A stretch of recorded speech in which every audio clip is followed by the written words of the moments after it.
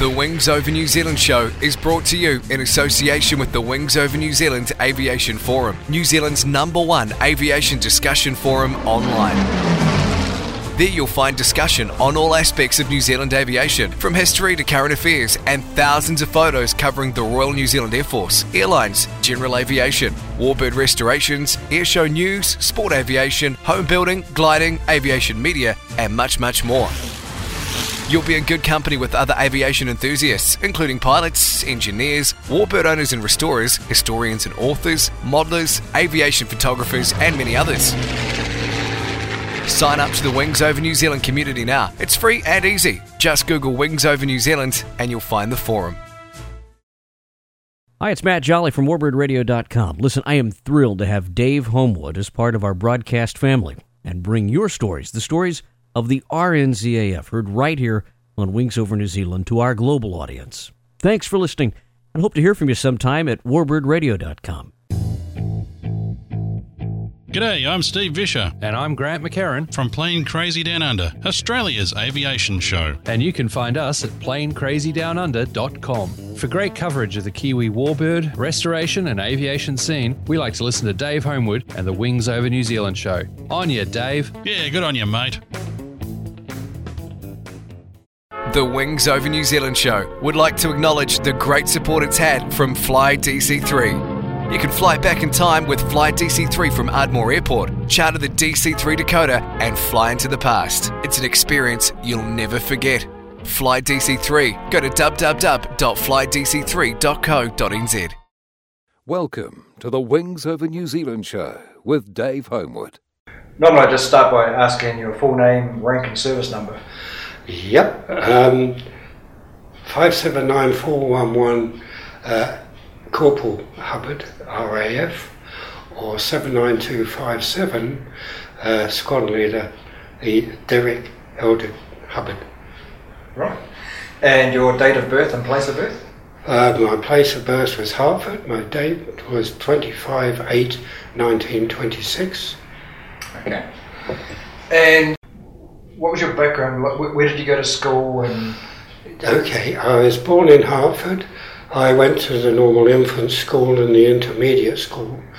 Then I passed the 11 plus exam in 1937. Yeah. And I also sat and passed an examination called a Costica examination, which not only gave me the education, I thought he got that with the 11 plus, but it supplied my parents with all the costs of uniform, books and all the rest of it. So I got a double whammy. Oh. And that was to the age of 16. From then on it was over to me, right. All my parents. But I'd always wanted to be in the Air Force. And during the interview with our headmaster, Mr. Bunt, a real English gentleman, he said, "And what do you want to do when you leave school, lad?" And I said, "I want to join the Air Force, sir." And he says, "We'll get rid of that silly idea. Every boy leaving this school wants to go in the military, joins the Indian Army." That was those days, yeah. That time. Yeah. Wow. Right. So what was your original inspiration to join the Air Force? Yeah, 1930-31, I spent Christmas with my parents, with my grandparents in London at Leighton. And at the same time, my uncle, and bear in mind I was, 5 years old, yeah. And my uncle was home on leave from Halton. He was an aircraft apprentice. Right. He joined a couple of months earlier. And he was resplendent in his uniform, with his dog collar, his breeches, his puttees, shiny boots and swagger cane and flat hat, and that was for me. And I knew then that, and I've never varied, I've always wanted to be in the RAF. Things changed later on, round about the 1950s, to the point where I was disappointed in myself and a little bit in the RAF. It's because I didn't want to stay in the Air Force any longer. Right. But there was a reason for that.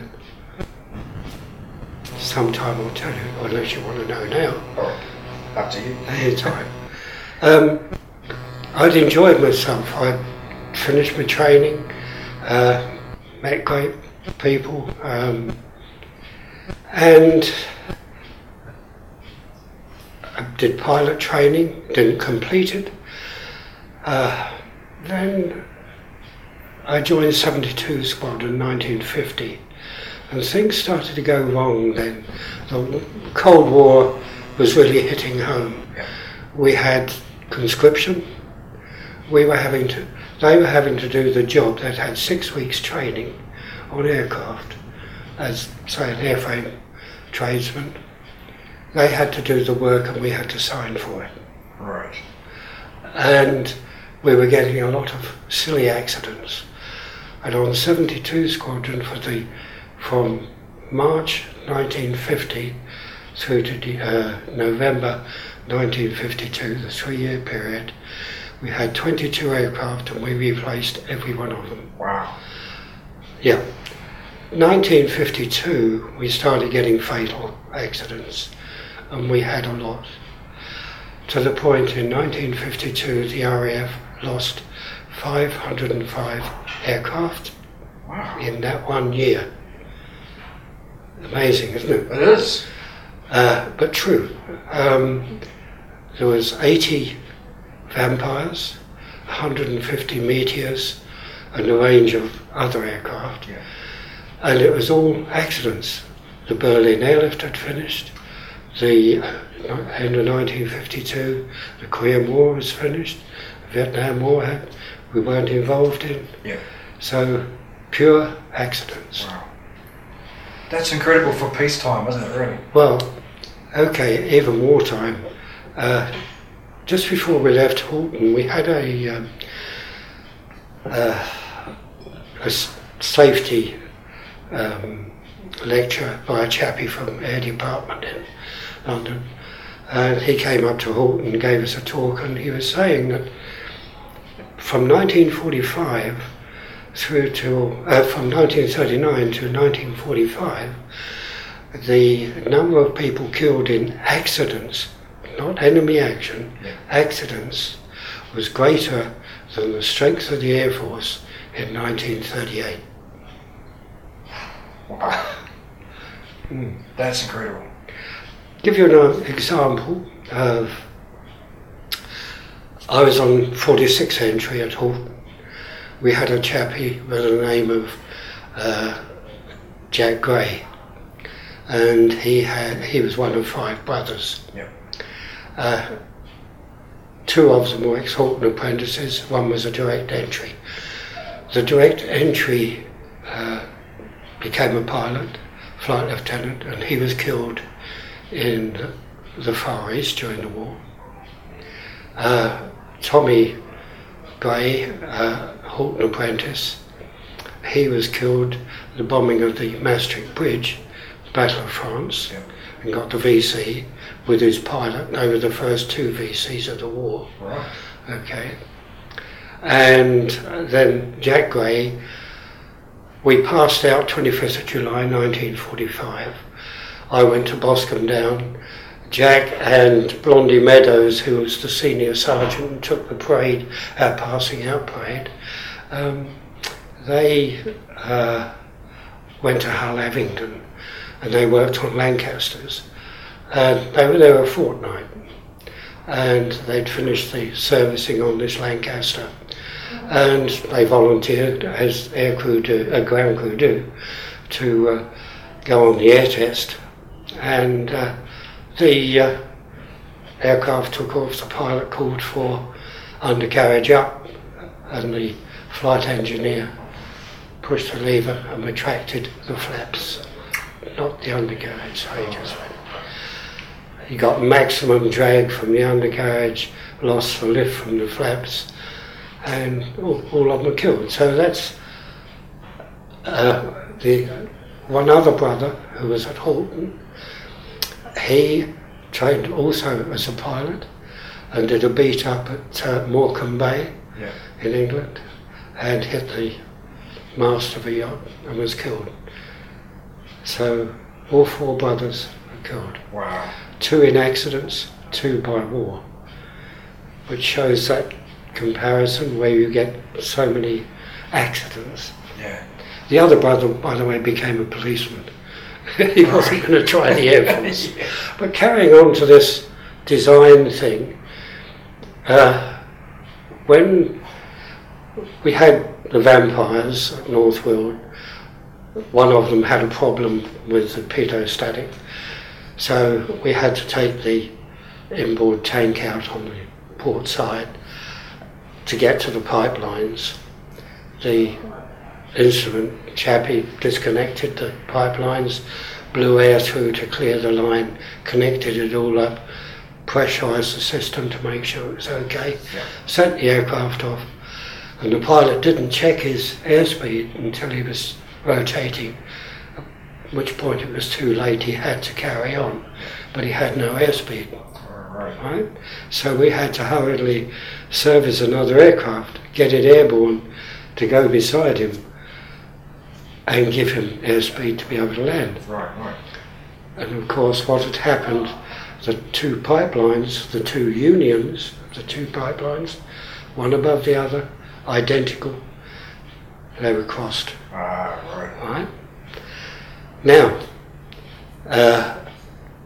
when we changed over, due to the crashes of the aircraft, we changed on 72 Squadron from Vampires to Meteors, and the first Meteor we got, we laid bets as to how quickly we'd prang one, and it was 8 days, and it was the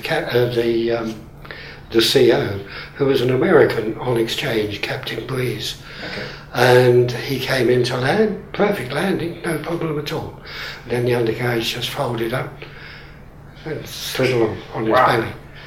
The 2 levers, again, identical, both round knobs, and he selected undercarriage up instead of flaps. Right. Now carrying on just one more time, the prototype Tudor was in the hangar, it got a problem, and with the ailerons, so they disconnected the cables, reconnected the cables, did the check, right? But slightly lack of communication.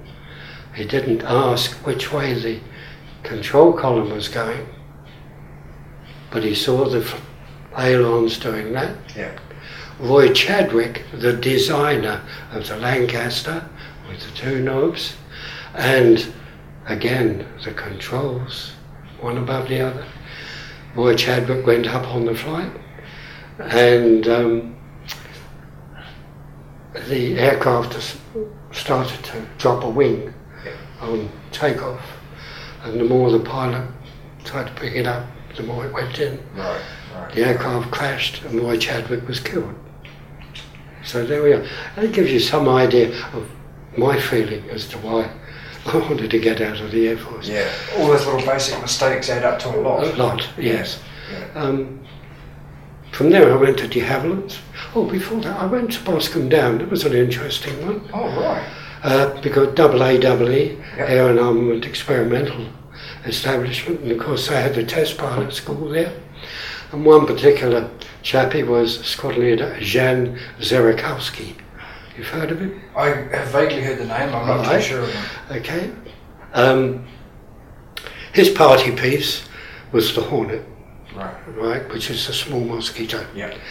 And he used to come across the airfield when he's finished, stream across a rate of knots, turn and feather one engine. Right? Come across, turn and feather the second engine. Wow. Go across the airfield, turn, and then come back. And then turn, feather one engine, and then did it all. Fantastic bloke. Wow. We then went to Farnborough, 1949 I think it was, and he was by then deputy test pilot, chief test pilot at Gloucester's. Right. And he had a Meteor with a ventral tank and rockets fully loaded, right? Screaming across the airfield, vertical, closed both motors. As he started to tailstall, he opened one motor and did the fin sling. Cartwheeled, Yeah. came out of it into a spin and then pulled away. Wow. But he tried it 3 times. The first twice he was into cloud, so he just spun out of it. But he had to spin because the Meteor was prone to doing an inverted spin, and you didn't recover from that. Right. So anyway, that's the RAF side. Then I went to De Havilland's. Yes. And you know what happened at De Havilland's. I was there in 52. From 1949 to 1956. Well, I was there from 52 to 56. In that time, they'd built 23 Comets.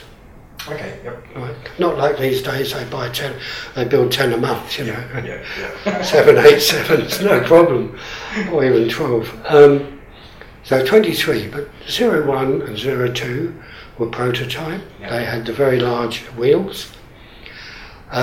06 was again a prototype, or Mark 1. Yeah. Oh, it was just a straight Mark 1, but it was fitted with the Avon engines as a test bed for the Mark 2. Okay. And then number 23 was a straight Mark II with Avon engines, slightly bigger, thicker. Yeah. But of the remainder, as we know, 6 crashed. Yeah. One other, the relief valve on pressure refueling failed in the Middle East, and the pressure of the refueling blew the skin off the ribs, Wow. one wing. Yeah. Wow. The other one, the second one, that had an accident at Dum Dum Airport, taxiing. It ran off the taxiway, got bogged down. The pilot wanted to get it out, full power, and tore the undercarriage out. It was repaired, sent back to England, and didn't fly again. Okay. So there weren't many left, because one in 1953, 54, they were grounded anyway, and the whole lot. One was used in the test tank, the water tank, Yeah. and the other was used for engine runs. They did permanent, constant engine runs to see what would happen, because they were getting problems. You probably know that 80% of the Comet was redux joint, not riveted. Oh, right. All right, okay. Redux is metal to metal Yeah. with can't remember the names of the materials now. I've got it in the book there. It parted company due to the flexing of the tail, Right. and also due to the hydraulic oil getting in overspill and things like that. By the way, water tank test, a lot of people think that they put air in the fuselage. No, they filled the tank with water, but they also filled the fuselage with water Okay. and pressurized the water. Ah. The reason they do that is that if you put air in there and the fuselage would explode, it would go off like a 500-pound bomb. Right. But you can't compress a liquid, you can at 30,000 pounds per square inch, but Yeah. okay, at that pressure you can't really, so you're not building up a great pressure of water, and when as it happened, all the windows burst open, the water just released itself into the tank. Okay. Okay. What else can I tell you? Yes, the modification due to the flexing of the tail, was to put 5,000 rivets through all the stringers from behind the wing up to the tail, because that flexing had caused a problem. Right. They also canted the 4 engines outboard. Instead of being straight, they canted the tail exhaust out to avoid the flexing. You note that one of them stalled on takeoff, one of the crashes, and killed everyone on board, the Canadian Pacific one. The shape of the intake, when it's like that and you rotate beyond 15 degrees, which the pilot did, right, you've reduced your air intake and you're getting turbulence in that part of the intake. Right. So they cut that back, extended that, and put an airfoil section in the lower side of the intake. Right, gotcha. That was another one. The other one is, it was only carrying 36 passengers anyway, because the engines were not like today. No. They were quite lightweight in thrust. And so they couldn't put slats on, which would have added to the weight, but they needed to do something with the main, change the profile of the main plane. So they took the existing leading edges off and made a drooped one, so that the aircraft could rotate up to 15 degrees, or probably just a bit more, without stalling. They increased the thickness of the material on the windows. They changed the shape of the windows. Yeah, that one. Right? Yeah. But the original one that exploded was the top ADF window, the opening there for that plastic window type thing. They hadn't allowed for pressurization because there was a crack there which had been repaired. Right? Standard procedure, but not for a pressurized aircraft that was going up almost to 40,000 feet. And this was one of the problems which didn't come out in the report. I've seen a chappie there, and it really worried me, the escape hatch over the wing, right, beating hell out of the fuselage, right, to get the window or the escape door to fit. Right. I have drawn 11 doors, access doors under the leading edge of the engine to get one to fit. It was a hand-built aeroplane, unlike today. Right. So that's de Havilland's. From there I went to Fleetland's. That was the most wonderful. It was, all tradesmen were ex-servicemen. It was the same as Safe Air, working for the Air Force. Okay. Right? Well, actually, just to take you back, with the Havilland's. Yes. Were you on the design side, the maintenance side, or the build side? I was on the construction side right. for 2 years, right? And then I went on to production research. And for that, out of the problems that came about, one was where you've got the stringers, right? The edges of the stringers, when they're formed, it's still rough, incipient cracks, right?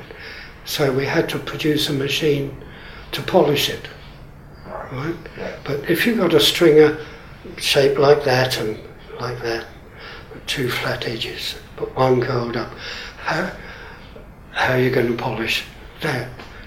But what better way than, how is the stringer made? Well, it's made from a roll of flat metal and goes through a series of dies, right? Well, before you put it through the series of dies, why not put it through a emery wheel, right? And just polish out all the rough edges. Right? A drill, all holes, when you drill, and there weren't many of them, but there were some in awkward places, the drill leaves a rough edge. So what you wanted was a drill and then a reamer to ream it out properly. Yep. So they made nice little drills. The drill itself being, I'll show you later, about the first half inch is the drill. Yeah.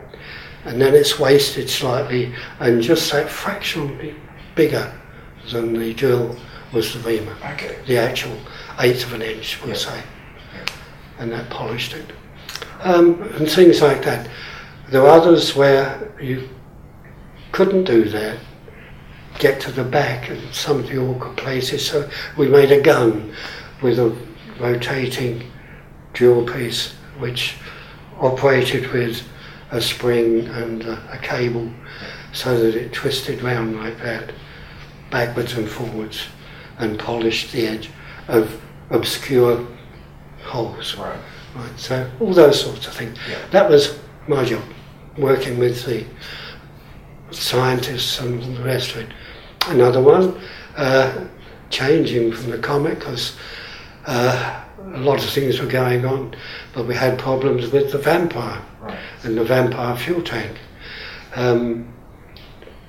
They were wondering why you were getting ozone deterioration in the tank, and the tank was failing. Of course, it's a self-sealing tank, Yeah. and it wasn't being penetrated from outside, it was being penetrated from inside. Oh. The inside was deteriorating. What it was, the tanks during servicing are being left on the bench in the sunlight Yeah. with the tank cap off, and you're getting ozone deterioration, just like a bicycle tyre, Yeah. the crazing. Yeah. And they found that it was due to the plasticizer being used in the rubber for moulding. So things like that. Right. So that was an era when, particularly with the comets, it was new to have jet airliners. They were still building the aircraft under the principles of a non-pressurized aircraft. Right. Standard procedure. If you had a crack, it was quite safe to use Mark 1 eyeball to drill a hole. But not so with the Comet, as they learned with that ADF window. You must use black light or some similar thing, non-destructive testing, to determine just how far that crack is going. Right. Right?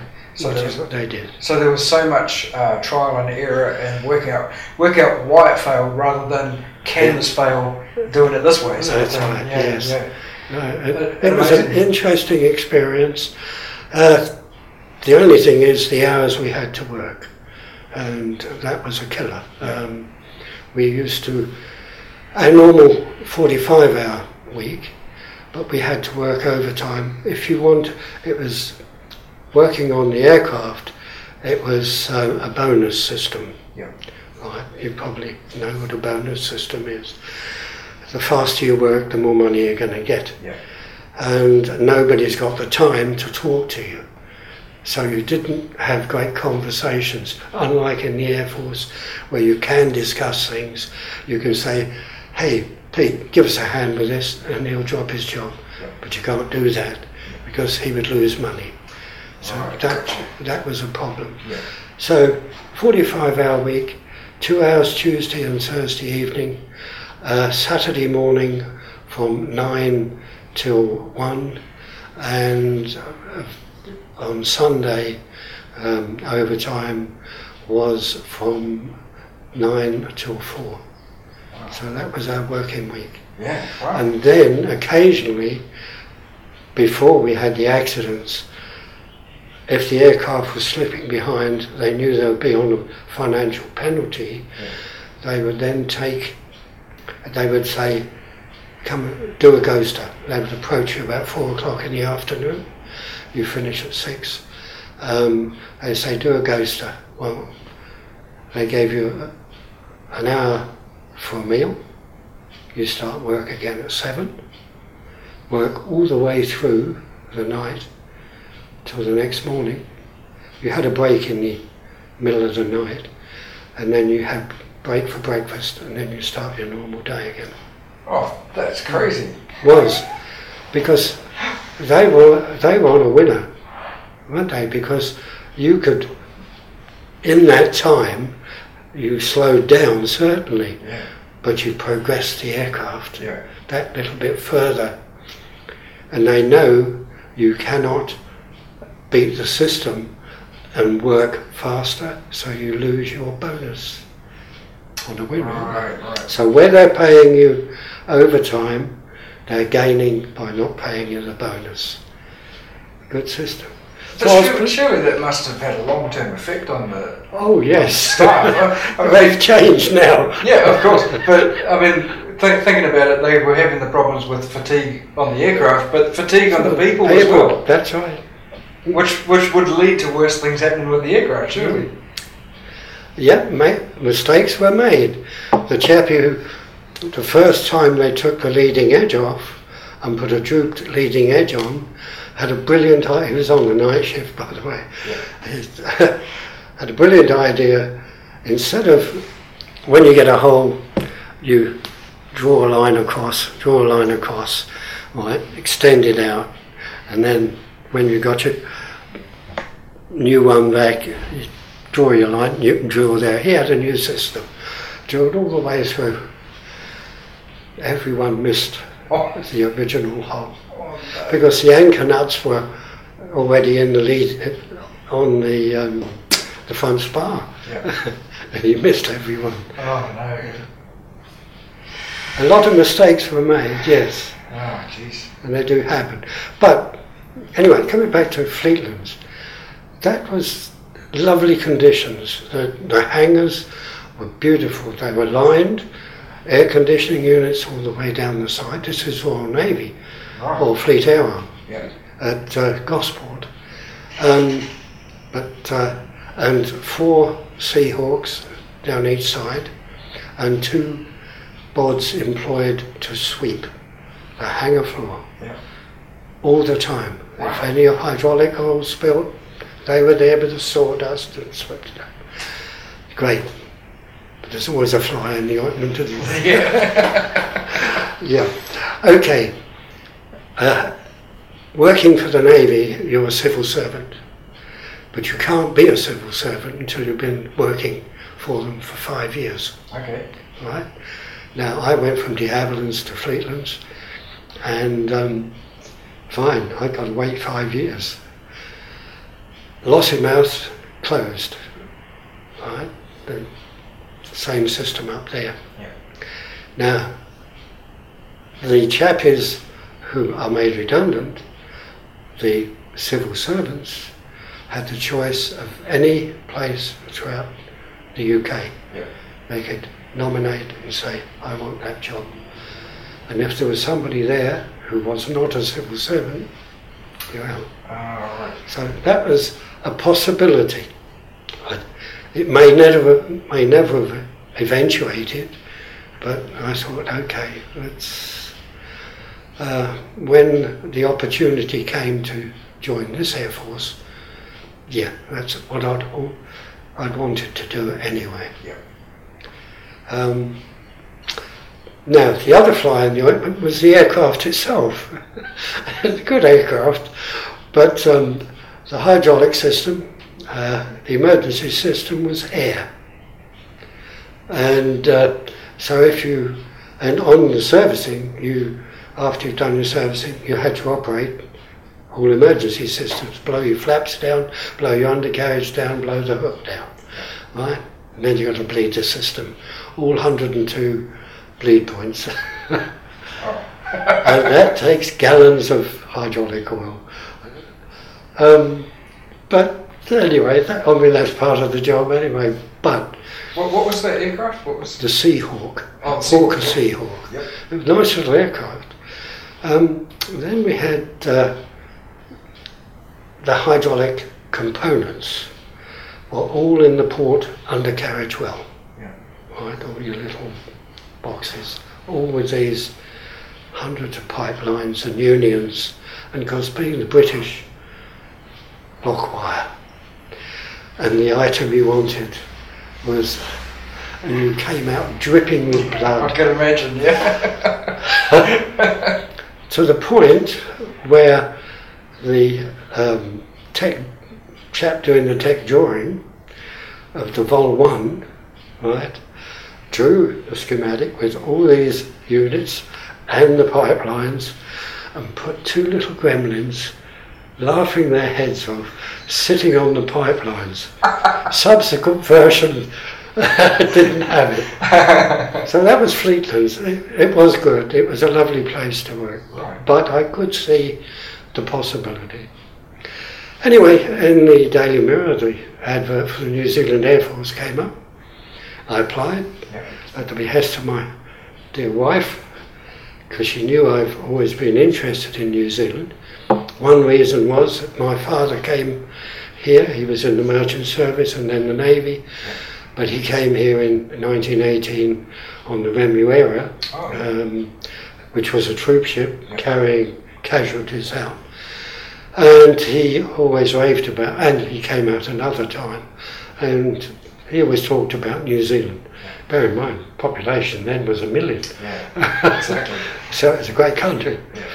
Anyway, the intermediate school, geography teacher, his pet subject was New Zealand. Okay.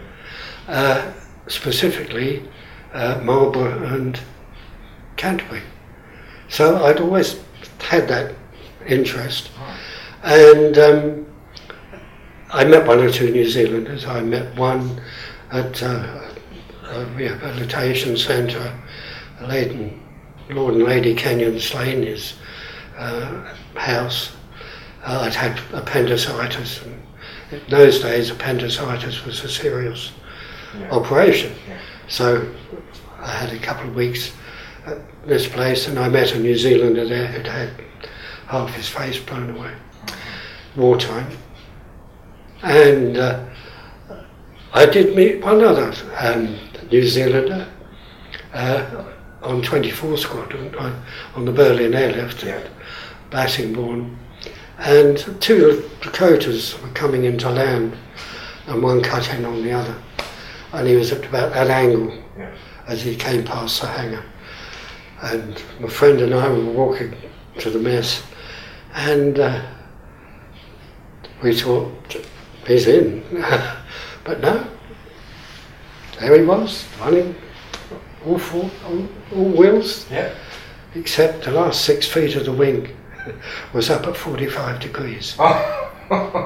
It was a New Zealand sergeant pilot. Okay. Right. When he'd hit the wing, it was obvious he was going to do it. Not only did the wingtip go up, but the aileron. Oh, right. So he had no aileron. Right. That was jammed. So he slapped his rudder over to skid it up, which was very successful, but he was a very powerful bloke. I don't know if you know the Dakota. Yeah, definitely. Right? Down the tail. Not only have you got your 3,500 weight cables to the rudder, but as a protection you have a rudder check cable, the 500 weight cable, to stop you overstressing or the wind. And he slapped it over so hard he broke the 500 weight rudder check cable as well. Anyway, we had to do the repairs, but unlike the Comet, you just drew another wingtip because it had extra sized holes and a penny washer. Easy. Anyway, coming back to joining the New Zealand Air Force, we were invited up to London, my wife and I, to be interviewed by Bull Duncan.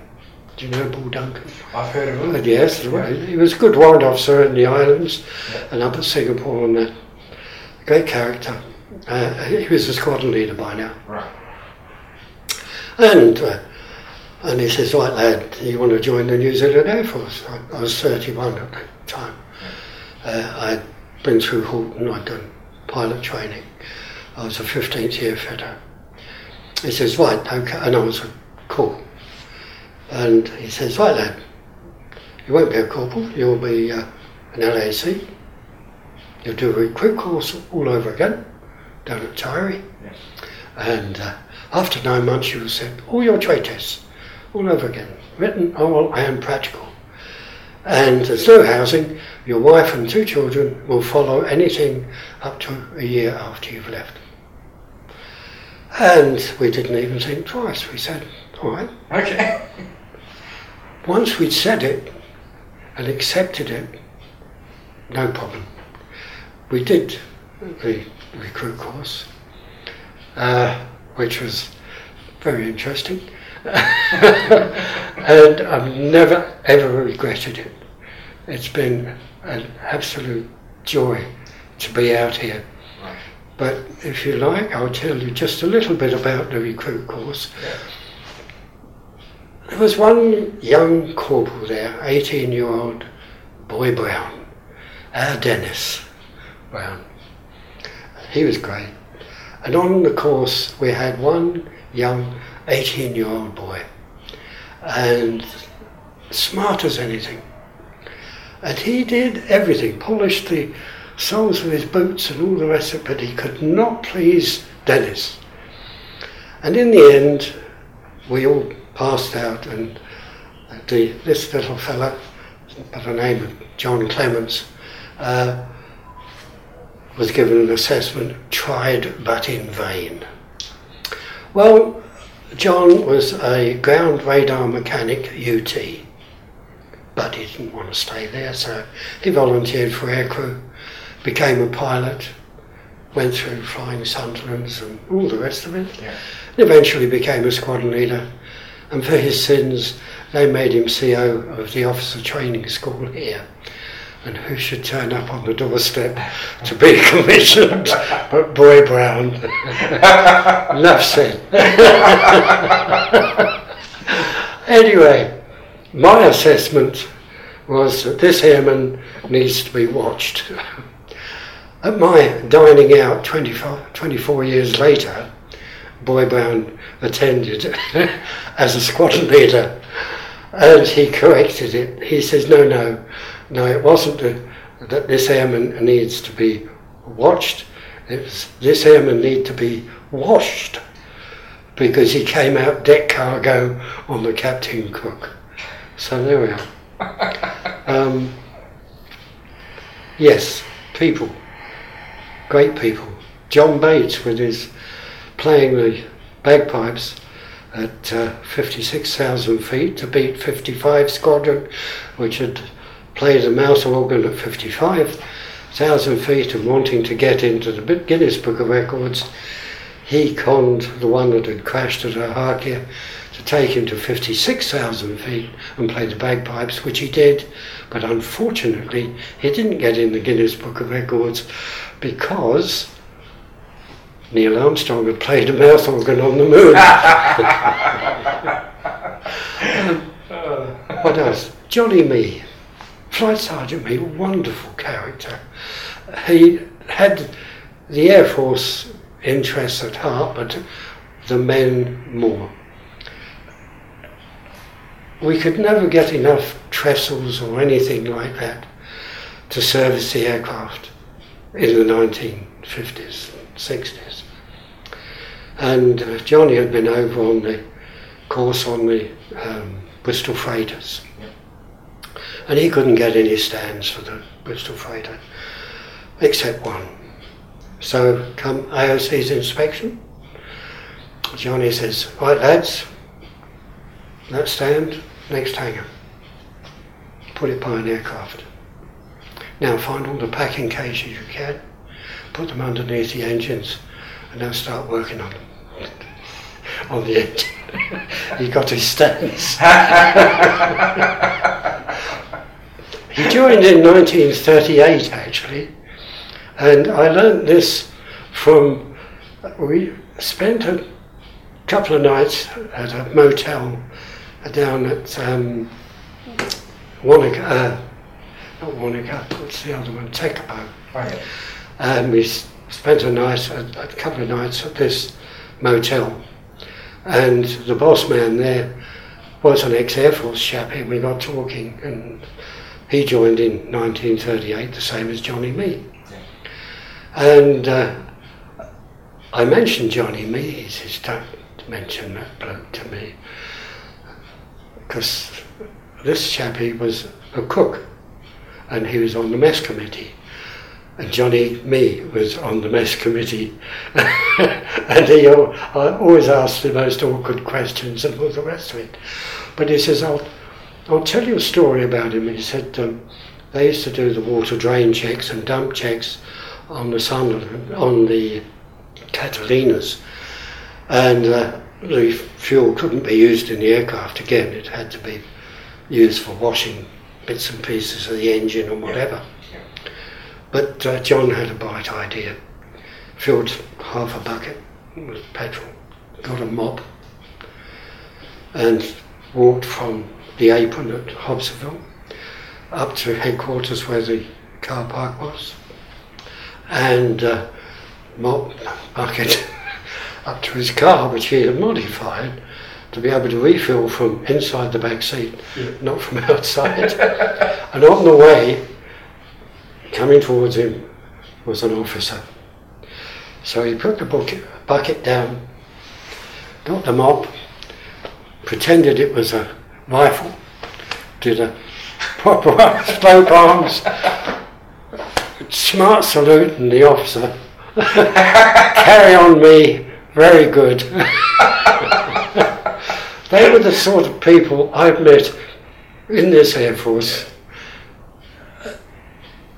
I think it could be summed up as being the difference between the two Air Forces: class distinction. That's why I'm bald on the top, tugging me full locks of the officers in the RAF. Here, they were great. It's a wonderful country. I signed on for 4 years, and then I was going back. Had to keep faith with the family, so my wife and 2 children did the journey back and back out again. And I signed on for the bundle, for the full 24. And now, happily, I'm a guide here with my wife at the museum. Right. Now, is that what you wanted to know? Absolutely, absolutely. Which squadrons did you end up on in New Zealand? In New Zealand, 5 Squadron. Yep. Then I went to the depot into the tank bay as a sergeant, and then Nev MacDonald, that's another one, said, I want you as my edge, I want you commissioned. Prior to that, in 1964, I was offered a commission. I showed a lack of interest when I went for the final interview, because I knew I was only going to be offered a short service commission, 4 years, which is not what I wanted. I'd already signed on for 24. I wanted a career. So I turned it down. I was offered a commission again in 68, and I still turned it down. Come 1970, Nev MacDonald said, I want you to be commissioned, be my edge. I said, okay. He says, you'll get on and finish your full time, which I did. And fine. Coming back to Nev MacDonald, he was in England on the Hastings aircraft. And the last day they were there, they'd had problems with Hastings, the originals, and the exhaust stubs were unmodified, they kept cracking. Right? Okay. And anyway, they accepted them. But the night before they were due to leave, Nev got all the bods back to work overtime, because the RAF's Hastings were in the same hangar, and he quietly switched the exhaust stubs. Oh, brilliant. Took off the next morning. Oh, that's fantastic. Yeah. So they are the things, they are the people. God bless a lot of them. Absolutely. Well, I hope that's fantastic. Thank you very much, Derrick. That's all right. Can I tell you one more story? Sure. Okay. Palestine. That's where I was posted from Boscombe down. Yep. And which was interesting. Going out by boat, the Strathnaver, a troop ship, rather crowded on our deck, Air Force people, even more crowded down below where the 14th Army regulars were. Yeah. But the rest of the ship was fairly empty, officers and their wives and all the rest of it. So the 14th Army, when we got into the Med, decided they wanted to sleep on deck, but the tank major had other ideas and turfed them off. And there was a lot of mumbling, and so the tank major said, "What's the problem?" And one bloke just opened his mouth and he says, "Fall in 2 men, put that man in the guardroom." That was the sort of action you got in those days. Wow. Right. So they rioted. They said, "One in, all in." We're all going inside. The colonel came up and pacified everyone, said the bloke will be treated leniently, exactly. But he couldn't go against the tank major. Right. So we have a riot. When we got to the Middle East, to Suez, we found the Air Force was on strike. Demob numbers. The Air Force, when the demob number was due, were being held back to fly people from the Far East, casualties and all the rest of it, back home. They didn't like it, so they went on strike. Now, from there, I was posted to Mercer Matruh and then on detachment to a place called Akir. Now, Akir is identical to this base, only instead of Westmoreland over there, it was a little village called Rehoboth. Only it was a bit closer. It was on Wigwam, as close as Wigwam Road, right on the edge of the airfield. Come normal working day, barbed wire all on the domestic side. In the evening, all the aircraft, the Lancs and the Warwicks were brought on board and parked on the tarmac behind the barbed wire, and the gate closed to stop the Hagana or the stern gang doing any damage. This particular day, the siren went 3 minutes to 12. We thought, phew, bloke's early, lunch. We all packed up, and we found out that a lorry had come from Rehoboth, dressed up as a Air Force lorry, with blokes in ovals who could speak English, or one of them could, and the little airman on the gate didn't think twice and let it in. And it drove straight up to the armoury, tied the flight sergeant up, loaded all the arms and ammunition on the lorry and took off. Out through the gate. Wow. No problem. It was the classic raid. Stern gang in the Hagana. Anyway, they were good at that, but they weren't good at tying knots. The flight sergeant got undone very quickly and sounded the alarm. Right. That was the alarm. All right? So, you got your runway, same as you have here, and the peritrack went out to the end. But Rehoboth was straight across. It was winter time. It had been raining.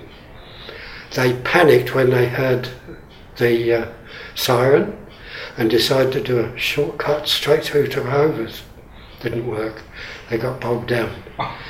So they had to take to their little scrapers and run to Rehoboth. We gained a lorry, a pick and a shovel, and got all our arms and ammunition back. Great stuff. Yeah. Right. Now, go forward 50 years. Okay. Coming in to the present day. My young grandson, who's an Australian, because my daughter, in her infinite wisdom, went over to UK for the big OE, met an Australian, married him, lived in Australia, and had a son. And he decided to get married. Yeah. And a lovely lady, a very nice young lady actually. I think she's about 20 years old. Anyway, We went over and I got talking to her. And I said, "You're not Australian, are you?" She says, No, I'm Dutch." I said, "Oh, where do you come from?" She says, "Oh, I come from Delft." "Oh, yeah," I said, "I know that. That's a nice little city. They make nice pieces of pottery and stuff, plates." She says, "But I spent a lot of my time with my parents in Israel." I said, "Oh, ears pick up. Yeah. Where did you live in Israel?" "Oh," she said, "it's a little village, you wouldn't know." "Go on." I said, "Try me." And she says, "Rehoveth." Well, I've often thought, I wonder if her grandfather was the driver of the lorry. Because she's Jewish. Right. So I can't be all that mad at Jews, can I? Mind you, the marriage didn't last, so that's all right. But she's still a great friend. Right. Yeah, no. At that time, in those days, I was very sympathetic to the Jews and their plight. I took my wife back when I left this Air Force to all the places I'd ever been posted to throughout the world on a world tour, and we went to Israel. Anyway, there we are. Excellent. Well, thank you very much, Derrick. That was the Wings Over New Zealand show with Dave Homewood.